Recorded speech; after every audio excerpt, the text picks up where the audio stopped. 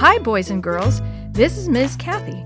I'm so happy you've joined me today for another story just for you. Waiting for Charles, as told to Michelle Down. Bring, bring! The phone rang, and Beck and I dived to get it, but Dad beat us to it. Hello, he said. We wandered into the kitchen and turned on the tap. Now was a good time to get a drink and listen to the conversation at the same time. Uh-huh. Yes.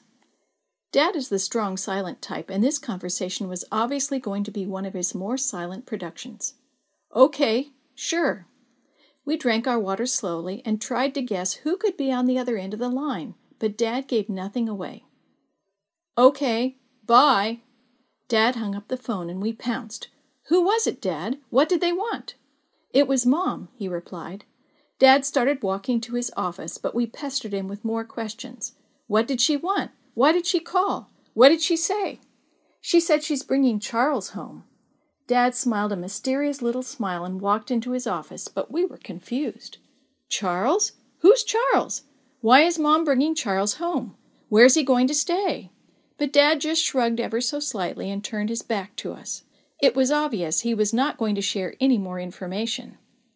I started to picture in my mind what Charles would be like. He'd be tall and handsome, of course, charming and smart too, and interested in me. Perhaps Mom was bringing him home to meet her two beautiful daughters, but he would be smitten by me. I just knew it. I glanced at Beck and saw a dreamy look in her eyes. Uh-oh, she was thinking the same thing, but about her. Beck, I hissed, we'd better get the house cleaned. Beck snapped out of her daydream and looked at me. We both raced for the cleaning closet. I grabbed the vacuum cleaner while she snatched the broom and a bucket.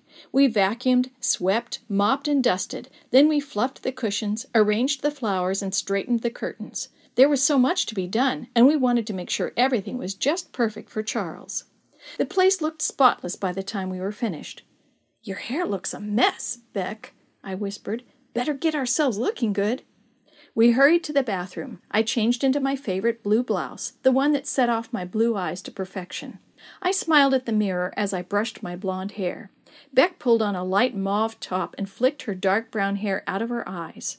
I had to admit she looked pretty good, too. We strolled into the living room, trying to act calm and natural. But inside I was all tensed up, and I was pretty sure Beck was, too. It was nearly time for Mom to get home from work. Soon we'd meet Charles. She's here, Beck called out at last. We peered anxiously through the curtains as Mom's car came slowly up the drive and stopped near the front entrance. Her door opened and she climbed out. Then she went to the back and opened one of the rear doors. Why would Charles be sitting in the back seat, I wondered. Our noses pressed hard against the window now. Mom reached in and brought out a big box covered with a blanket.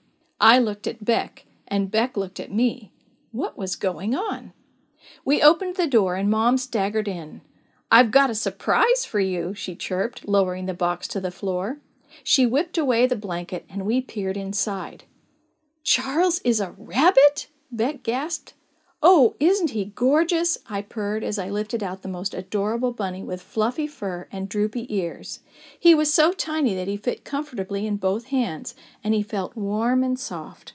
I saw him in the pet shop and thought you girls would like him, Mom said, smiling. There's a hutch in the trunk. We'll keep him in the backyard. Thanks, Mom, we chorused, but we didn't dare look at each other. I could feel the laughter bubbling up inside me, and I knew it would erupt if I caught Beck's eye. Dad really had us going, I sputtered to myself as I tried hard not to burst out laughing.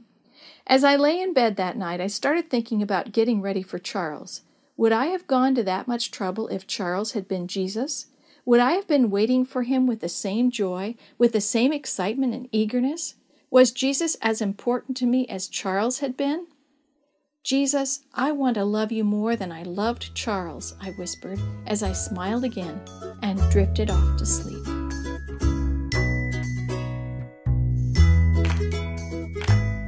The story you have heard today is from God's Greatest Stories, written by various authors and compiled by Randy Fischel, and used with permission from the Pacific Press Publishing Association.